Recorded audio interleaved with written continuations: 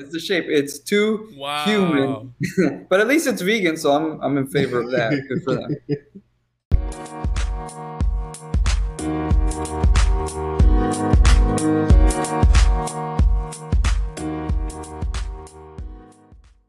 Welcome to the Full Scoop Podcast, your weekly summary of what's going on in the world. I'm your host, Alan Brown. Serving up stories with me today are Winston, Jesse, and Ben. Why don't we start with something that is a continuation from last week? I think, Winston, you have for this.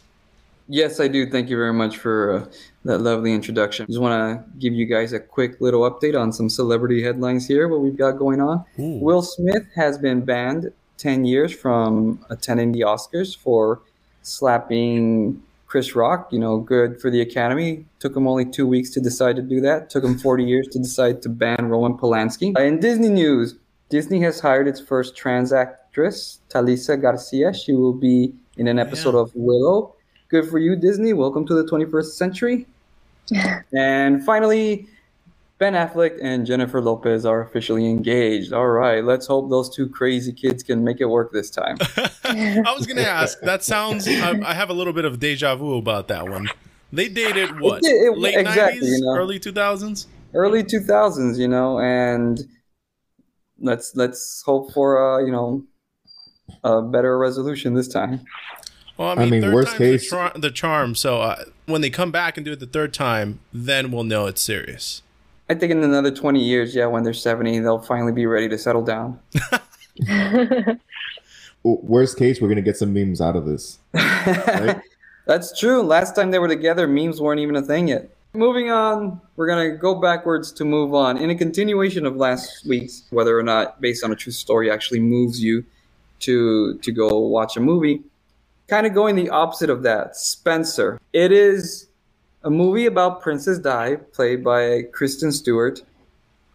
I love her. She's good. It makes no illusion that this is based on a true story. It's actually historical fiction. If anybody has seen Save the Last Dance, that's what they say about Truman Capote, historical fiction. It is taking a real character and filling in some gaps. It essentially takes place over a Christmas weekend at the royal palace, and Princess Di is there, the whole royal family, and it kind of presupposes what she might have been going through, what she might have been feeling around the time when the paparazzi was all over her, the rumors that Prince Charles was cheating on her, messing around, things like that. And it just kind of follows her this one weekend. It's a really good visual depiction of a character mentally unraveling because she feels both. She's feeling like really constrained and at the same time overexposed just because of who she's married to. And Kristen Stewart was actually really, really good in the role. And it tackles subjects like her depression, her eating disorder, things like that, but in a very visual, metaphorical kind of way. And it is streaming on Hulu. If you haven't seen it, I do recommend it. I think Kristen Stewart gives a great performance. She doesn't get enough credit for being a good actress, but definitely check this movie out. I was gonna jump in on that. Actually, I feel like I haven't seen any Kristen Stewart projects since Twilight, and back then everybody was like really, just really honing in on that fact that performance was not very good. I think all of the actors in that movie have been marked by that series, and nobody hated it more than Robert Pattinson during that entire filming process. I saw a meme that he prepared for his brooding Batman role by being in Twilight and then like having to deal with the aftermath for 10 years or something. Yeah. Okay, I mean, fair enough. I kind of feel like that tide has turned over the past 10 years and Kristen Stewart is now, considered more of a A-list actress. Follow-up question is historical fiction, is that like Inglourious Bastards? You could kind of make an argument for it, but I would say not necessarily because the main protagonists are not the real people. You know what I mean? Historical fiction tends, to me, is more if you pick a character, the real character, and follow him around and what he does. Because otherwise you could consider Forrest Gump historical fiction. Yeah. I mean, You know, Can we? Is this an audience question? Maybe. Forrest himself was not a real person. If you trace it back to, again, Truman Capote and In Cold Blood, his story was about an actual murder, and he interviewed the murderers and he told their story, and he told the story of the murder. But for certain parts, he kind of filled in his own imagination of what would have happened. Mm-hmm. Right. So that's definitely more the historical fiction, because we're following a historical figure in a fictional story rather than following a fictional character through a historical setting.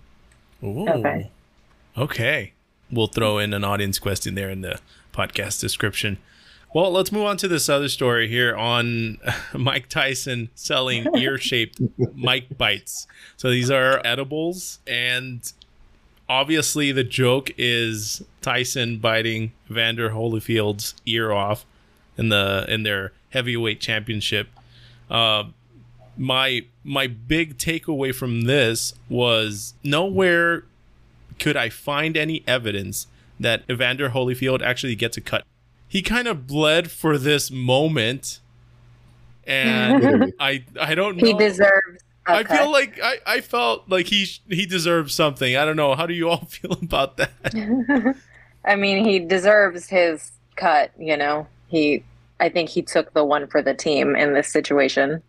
It deserves to be made whole. Oh man. In my opinion, Holyfield should only claim to get a piece of the action if it's a direct mold based on his ear. They should partner up. If they are using the likeness of his ear, then yes, he deserves a cut. They should partner up for this. I mean, that would be a great way to make amends, maybe. Nobody likes to make peace more than through financial gain. I love that idea. That would be so great if they could collaborate on that. This feels like this would have been a perfect story for last week's, considering the whole April Fool's thing. Yeah. Oh my God. This was an April Fool's gag on your part, Alan, where I'm like, I need to read up on this. And apparently it's not legal in Colorado. It's THC infused. You have, Yeah. THC infused, and it's not legal in Colorado because Colorado has certain state laws regarding what kinds of edibles can be sold, and nothing that's human or human shaped. Nothing that's animal shaped or fruit shaped. Essentially, nothing that would attract the attention of a child. So it's not because of the content of the product. It's because of the shape of the product. It's the shape. It's too human. But at least it's vegan, so I'm in favor of that. Good for them. Well, I'm not upset about it. They can only sell it, but in the shape of an actual tea, rather than like for Mike Tyson. Yeah. There's no ear edibles in Colorado. I'm not even mad at that. The last thing I want is to have someone's ear in my mouth. It just feels too intimate, I think, for a daily. I want to know how big they are. Are they adult ear size, or are they little tiny gummy bear sized? You're wondering if you can have one that you can just kind of like chew on, or whether you can have them in your mouth and pop them like peanuts. Exactly. Like Skittles, yeah. Is it the whole ear or just the chunky bit off? It was, I went back and I watched the footage, and he bites the top of the ear and clean off. It's like half a centimeter. And you can see in the replay where he spits it out onto the canvas. And that's disgusting. And it is brutal, man. Holyfield's ear did look like a cartoon bite. That was a moment in pop culture history, and even if you were not into boxing at that time, like, you were exposed to that situation. Kind of like the Will Smith slap. Yeah. The slap heard around the world. Slap heard around the world. Slapmageddon. Will Smith was nominated for Best Smackter. I heard that one. I went from wanting to try these CBD infused gummies to not wanting at all because of the last 2 minutes of conversation. We can get our hands on it. I'm still gonna try it. Yeah, I'll try anything once. Let's move on to our next story, which is banned books on the internet, or banned books and the internet. Jess, what do you have for us? I saw a post on Facebook about recent books that have been banned in schools. I feel like the banned label makes people want to go out and read them more. And I've been looking into a few different resources and videos, which are linked below if you want to read them, as the articles as well, about banning books in schools and how that may be a good thing or a bad thing. My argument is how much of that will actually matter, since kids have so much access to the internet anyways. And I feel like at least in schools, you're in a controlled setting where you can view opinions with adults present, versus kids being on the internet. You don't really have a lot of control over what they do with their internet usage when they're away from you. Doesn't it matter what books we're talking about being banned when we ask whether it's a good thing or a bad thing for kids? Yes, I think it definitely matters. And that's the other thing. I'm not sure who's putting a list together of the books that are banned and to what demographic they're being banned to. Parents. Yes, for sure. From what I've heard over the years, conservative parents seem to be the most vocal about banning books. And then progressive parents are just trying to keep those books included. Mm-hmm. But that's usually the dynamic. And that brings us to another point that you made about the books being banned just makes them more attractive to kids. And then they go out and they want to find out why they're banned, and they go online. They can be exposed to that content anyways. Like, kids will see a list of like, these books were banned. And because they do have access to social media anyway and the internet, I mean, yeah, maybe younger children probably won't notice, but Bingo. the younger children are now getting cell phones too. So, I mean, they may not understand that the books are banned, but I do feel like banned books are never quietly banned. Usually they'll circle back into media being labeled like these books are now banned, which brings them into the spotlight, which then in turn does the opposite, maybe. Because I myself saw a book in that list that I immediately ran out to buy, and I already finished it. Oh. So yeah, it immediately. Yeah, what book is that? Flowers in the Attic.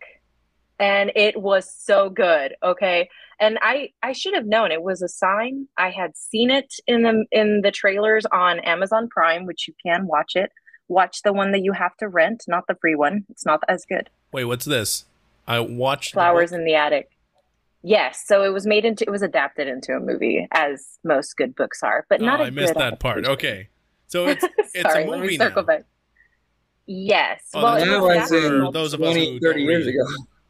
They made a new one with Kiernan Shipka, which is also not that great. Like, you could tell that it was one of her first films. That book has so much potential to be a good film because it's based on just a really good story, which, you know, most movies are. Do you have a 2-sentence summary of the book for us? Yes, I do. A group of kids' father passes away, and their mother takes them to their wealthy grandmother's home, but her father doesn't know that she has children, and she has to lock them away in an attic to hide them. And initially it's supposed to be for about a week, but that time frame gets longer and longer and longer until they've been in there for, I think, years. Wow. It is really interesting. There are certain topics, again, that would require the book to be censored, but I feel like it definitely intrigued me from the get-go. If you're conservative. Like what? Yeah, is it for talking sure. about homosexuality, racism? What? Should you tell them, Jess? Why is it? I don't know. I think y'all should go find out, because it was. I think it was part of the book. I don't think it's. It's one of those things that if we just even say what the content is, gives away the majority of the book. Yeah. So I would say check it out. It's banned. So if you really want to be a rebel, go buy the book. I think read it and then let us know your thoughts. Okay. If you can. Read the book. Don't watch the movie. Ooh. Next up, I wanted to talk about Ketanji Brown Jackson. Obviously, we brought it up last week a little bit. Ketanji Brown Jackson was nominated to the Supreme Court. She's going to be replacing Justice Stephen Breyer And a couple of things that I want to mention about the story is that, one, it fulfills one of President Biden's campaign promises, which is giving him like some little brownie points because everything else is going south a little bit. His approval ratings were just tanking. Obviously, inflation, whoever's in charge gets the blame. Those gas prices are making people feel very, very stressed out. Yeah, they're upset with that. But this is a real big one. He very specifically said he wanted to elect I think he said he wanted a woman of color to be nominated and elected to the Supreme Court. And he had a really good choice here in Judge Jackson. She's served at every level of the courts. She has decades of experience. I think she was a clerk for Justice Stephen Breyer previously. And so she basically did everything perfect to set herself up for this position. And then she endured a barrage of asinine questions from Republican senators. And I actually tweeted out during the first 2 days that just on her patience alone in dealing with those questions, I felt she deserved the nomination. I was at home watching a replay. It wasn't even live. I was watching those recaps, and I was getting so angry on her behalf because they were just ridiculous questions. But do you have an example of a question that she got asked? I didn't get to watch playback. Oh, man. So Lindsey Graham is one that I just hear him talk, Republican senator. And I just hear him talk, and every time he says something, it's just ridiculous. He's like Fred Phelps without the charm. Oh, my God. I don't know if I have a specific question from him. I think someone asked Judge Jackson if she thought that the United States needed more police or something like that. And obviously they're trying to get her to say something that's gonna be all the cops in the US against her. If she says yes, we need more, then she puts liberals against her because, there's no right answer. And she very, very astutely turned it back and said, respectfully, that's not part of the purview of my job as a justice. And so then I would like to abstain from the question. And then they kept poking her like, oh, okay, why are you avoiding the question? That kind of thing. And she basically said, and this was the best part of it, she was able to back that up and said, I don't believe that Supreme Court justices should make public political statements because of their feelings. Yeah, so that's not part of our job, and so I don't feel like we should make political opinions public. Yeah, I mean, it shouldn't be, even though they're political appointees, the president comes in and appoints someone, it's still not, that's not where they should lean when making their decisions. Their decisions should be based solely on the Constitution. And so she really stuck to her guns on that. There were a lot of questions that were just very much of that nature, trying to politicize her nomination, first of all. Yeah. And trying to get her to say something like that would lose her favor with one side one way or the other. Which obviously shouldn't matter, because once she's elected for life, and she doesn't really need to, even if people are criticizing her, she can still do what she needs to do. But I think she said at some point that Supreme Court justices are the highest in the land, so their opinion does matter. But you shouldn't use it for political reasons. You should only use it to interpret the Constitution, or what the founders meant in the Constitution and all that. Really awesome. It's very, very upsetting to hear all the questions that just didn't have anything to do with what her job should be, but really just an excellent display of patience. And you could tell that she knew what to expect, and she knew what she wanted to answer and portray with each of her answers. Do you all have any thoughts on this story? Yeah, I think she's a fantastic candidate. I know she's already been confirmed, and she'll be taking on that role. And I do think her opinion, obviously, she doesn't want to make any outstanding political opinions known yet, but her position to give her opinion in the United States Supreme Court, I think, is very important, not only because she is a woman, not only because she is African American, but she is right now the only Supreme Court justice that has actually served as a public defender. And I think that's very important because a lot of people, when they think about the justice system in America, they're just focused on the prosecutors and the DA and the judges and the cops and the bailiffs and all that, forgetting that the defense is just an important part of our justice system and probably has the more important role in making sure innocent people do not go to jail. So I think her opinion and experience as a public defender is very vital and crucial to take up to the Supreme Court. Yep, it's going to be something to watch once we have her on the court. I thought it was really interesting that about not giving her opinion. That brought me back to a different article that I had read on doctors and whether or not they should disclose their standing on certain things since you're depending on them for care. And I can definitely see that, especially with the questions they gave her. They were more focused on her opinions than her actual educational background. That's right. For this position. And I think that's exactly where the division is now, where you can't even support someone based on their political standing. You need to know their beliefs as well for the position that they're going for. And I guess the question now is, would you rather know the opinions of the politicians, or do you want to know their education and how they can interpret the Constitution within that education? Because it seems like more people nowadays care about the beliefs behind those in office rather than their education. And I think we've seen that a bit. I think that's always been the case. I mean, rhetoric is what sells a politician. Yeah. But in this case, even though she's a political appointee, this is not a political position. Yeah. So I'd rather not know, because her record should speak for itself. Now, that is important because she has a record. Whereas, like the previous ones that Trump nominated, like Justice Amy Coney Barrett, I don't think she had any experience whatsoever. And then Brett Kavanaugh, he had education. I think he did come from Harvard or something, but his career did not match at all with being a justice. This is at least an appropriate nomination.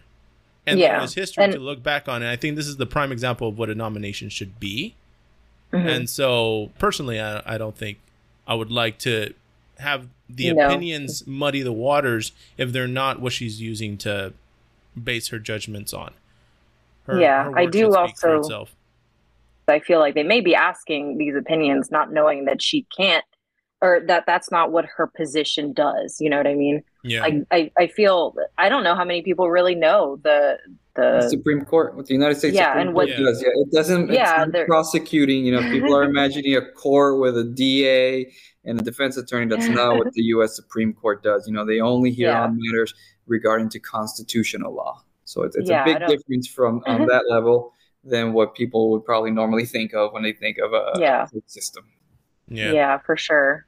Now, the other important note on that is, even though we are watching on TV and we're wondering all these things, the senators know better. So they're using their question time for political reasons. But if you are wondering and just watching makes you think, I would like to know more, then you can go online and search more and kind of hear people talking about stuff, read people talking about stuff. And that's why we do discussions like this, where people that are not keeping up with it and that aren't as informed, we can at least get them curious enough, maybe provide them some article links where they can go and read related and educate themselves. So that would be my 2 cents on that. Is the senators should know better, but I mean, they do. It's just that they're using their time. They're politicians. They're always be hustling for those votes. Lastly, we want to talk about something that we're thinking of calling Elon's Corner. Ben, you have a story, another story on Elon, and that's not your fault at all. Obviously, you're not picking and choosing. He just seems to be as ubiquitous as oxygen on Earth, isn't it? We should call it Elon Watch. We just keep an eye on him every week. If there's anybody to blame, it's going to be Elon for being on the news like every week. But no, this week they just dropped the bomb on us on Thursday, like by opening up the Giga factory here in Texas. And like the saying goes, everything's bigger in Texas. This has been probably the biggest. I think it's already the biggest Giga factory, and it's not even done yet. From all 6 of them that he has, and it's sitting. Just to put it into perspective, it's a little over 2,100 acres, which, putting that into perspective, is about like 1,600 football fields put together. Jesus. Americans will use anything other than the metric system. How many meters is that? None. Football fields. Football fields. How long is that in penguins? You come into 3 football fields within America and say that. It took 3 years to build the first phase of that Gigafactory. Wow. Can you explain what a Gigafactory is? There's big factories, then there's mega factories, and then this is on its own scale, the biggest factory that there is. Okay. I thought that was just his name for it, but it is a type of factory because there's mega everything, right? And so there's mega factories. You're implying that it's just bigger than everything else. Elon, of course, has to one up that. For those of us not in the technological field, I associate that to gigabytes. So I was thinking like giant motherboard or like server or something like that. So I was like, that sounds about right. That sounds about things he does. That's about right. I mean, Giga, Giga, that's the first part of gigantic. So that is what he was going for. Like, let's just take it all the way up. Let's just make all of them. Well, if you want to catch the show, it's actually on YouTube. It's about an hour long. He comes in guns a-blazing. If you look at the show, like they paid attention to every single detail from the first seconds all the way to the end. He comes in riding one of his prototype roadsters. He comes in, talks about the factory, talks about how it's gonna like theme. There's theme music, there's fireworks, there's formation drones. Formation drones. Come on, who uses formation drones to cut the ribbon on a new location? No, I didn't catch that. If you're gonna make a Gigafactory, you gotta have. He even put the dog from Dogecoin. Oh yeah, the Shiba Inu. The Shiba, yeah, he put that up in the sky with the drones just to close that cycle. I mean, Elon's always been a backer for Dogecoin from inception. So I think, and right now, I mean, I'm not gonna go into that rabbit hole, but crypto is just not strong right now where it should be. Yeah. Do you all own any Dogecoin? Yes, sure. I do. Yes, me too. I do not. How much? I don't even know. I set it and forget it. It's one of those things. Well, you've been buying recurringly. No, I haven't. I think I got that one portion when it was really low. And then, yeah, I don't know enough about stocks to be here right now. But I just know that I shouldn't be in this conversation right now. Back up a little bit. You shouldn't be buying and selling. Yeah, that's right. I shouldn't be buying any of it, but I know that I have. If there's any advice for our listeners today, is that you should not buy and sell anything that you don't understand. And in short, yes, I do have some Dogecoin, and I don't know how much either, but it's a big old scoopful of Doge. But Ben, I do have a question for you on the with this whole Giga show that he put on. He also mentioned that their Tesla is going to start producing those humanoid robots, and I had heard of this. I thought it was a joke, but this was not an April Fool's show. Like, we're past that. He was serious. He was on stage. He showed like video advertising. This looks amazing. So, big question, is Elon Musk our real life Tony Stark? Yes. Short answer. There's no way around it. If there's anybody out of the 6 billion people in this world that could be relatively considered close to Tony Stark, it would be Elon Musk. Because, like you said, like that, it's called the Optimus humanoid robot. He wants to push it by the end of next year into production. Oh God. And I don't know how many times during his presentation he quoted himself by saying, "This is no Terminator stuff. We're not gonna have no Skynet thing coming down. These robots are just merely for tasks that people don't want to do, for the simple repetitive tasks." We're not gonna. That's how it all starts. We're not gonna condone them to menial tasks that humans don't want to do, like robotics. No, he said no Terminator stuff. Winston, any words come to mind when you hear that? Yeah, first Bad of all, idea. I know a lot of people would call him our reality's Tony Stark, but really Elon Musk is our Justin Hammer. Okay, he thinks he's Tony Stark. He puts on the big shows to be like Tony Stark. You ask who uses formation drones. Justin Hammer had formation drones in his presentation. He comes out guns a-blazing.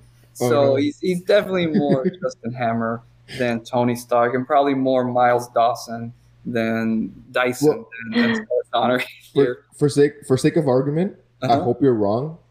Because if he is the Hammer to a Stark we don't have, oh God, then we're in like really bad odds here. But let me tell you why I feel better now that now that we've compared him to Justin Hammer. I feel a little bit better because the words that came to mind for me were the path to hell is paved with good intentions. And what happens to Tony Stark? He intends to protect the world, and he accidentally creates Ultron. And unfortunately, these humanoid androids, I wish that he had started with assistants that maybe don't look humanoid, but now that he's gone this path, I don't know. I feel like we have Ultron 2024 to look forward to, so let's see what happens. Hopefully we're all wrong in the best ways. And I do think buy your toilet paper. If he's intentionally going for humanoid robots, that's clearly just the smoke and mirrors of it all, because the human body is actually very poorly designed to do the things that we do in terms of those menial jobs. A robot that does not look human would arguably function better in whatever it is. That's why combines don't look human. Cars work better with tires than with two peg legs and high center of gravity. So just going for humanoid robots just to do menial tasks, it's definitely that Justin Hammer part where he's like, hey, look what I can do. Look how much sizzle I can put on that steak. And he's got a dance floor. This is Justin Hammer. He comes out dancing to his presentation. Now, during his show, he mentioned something that he refers to as the machine that builds the machine. So he's already using machines that don't look humanoid to build his cars in the Gigafactory. And I can only imagine that he's going to use machines in a similar way to produce these android or these robotic humanoids. And what's going to happen is I think that the AI is going to get smart and say that this is not the best design. And the AI is going to be pumping out different versions of it. And yeah, it's going to make itself smarter and stronger. It's going to make itself smarter and better. And that's the, oh my God. Faster. There's a certain point where the computers that we're using do get advanced enough that they can start making better computers than any human mind ever could. And once we set down that path, then what's going to happen?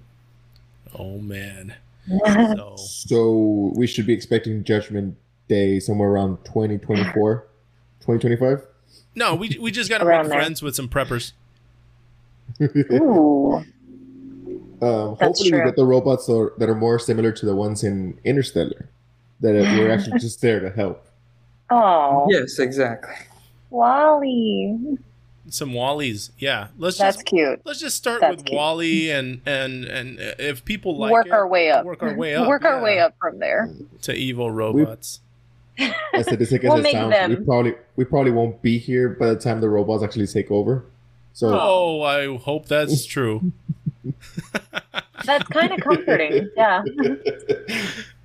Listeners, thank you for joining us today. You can find links to the stories mentioned in this episode in the podcast description. If you like what you hear, be sure to subscribe or follow on your podcast app, and you'll receive our latest episodes in your feed for free. Really cool how that works. You just received the full scoop. We'll have more for you next week.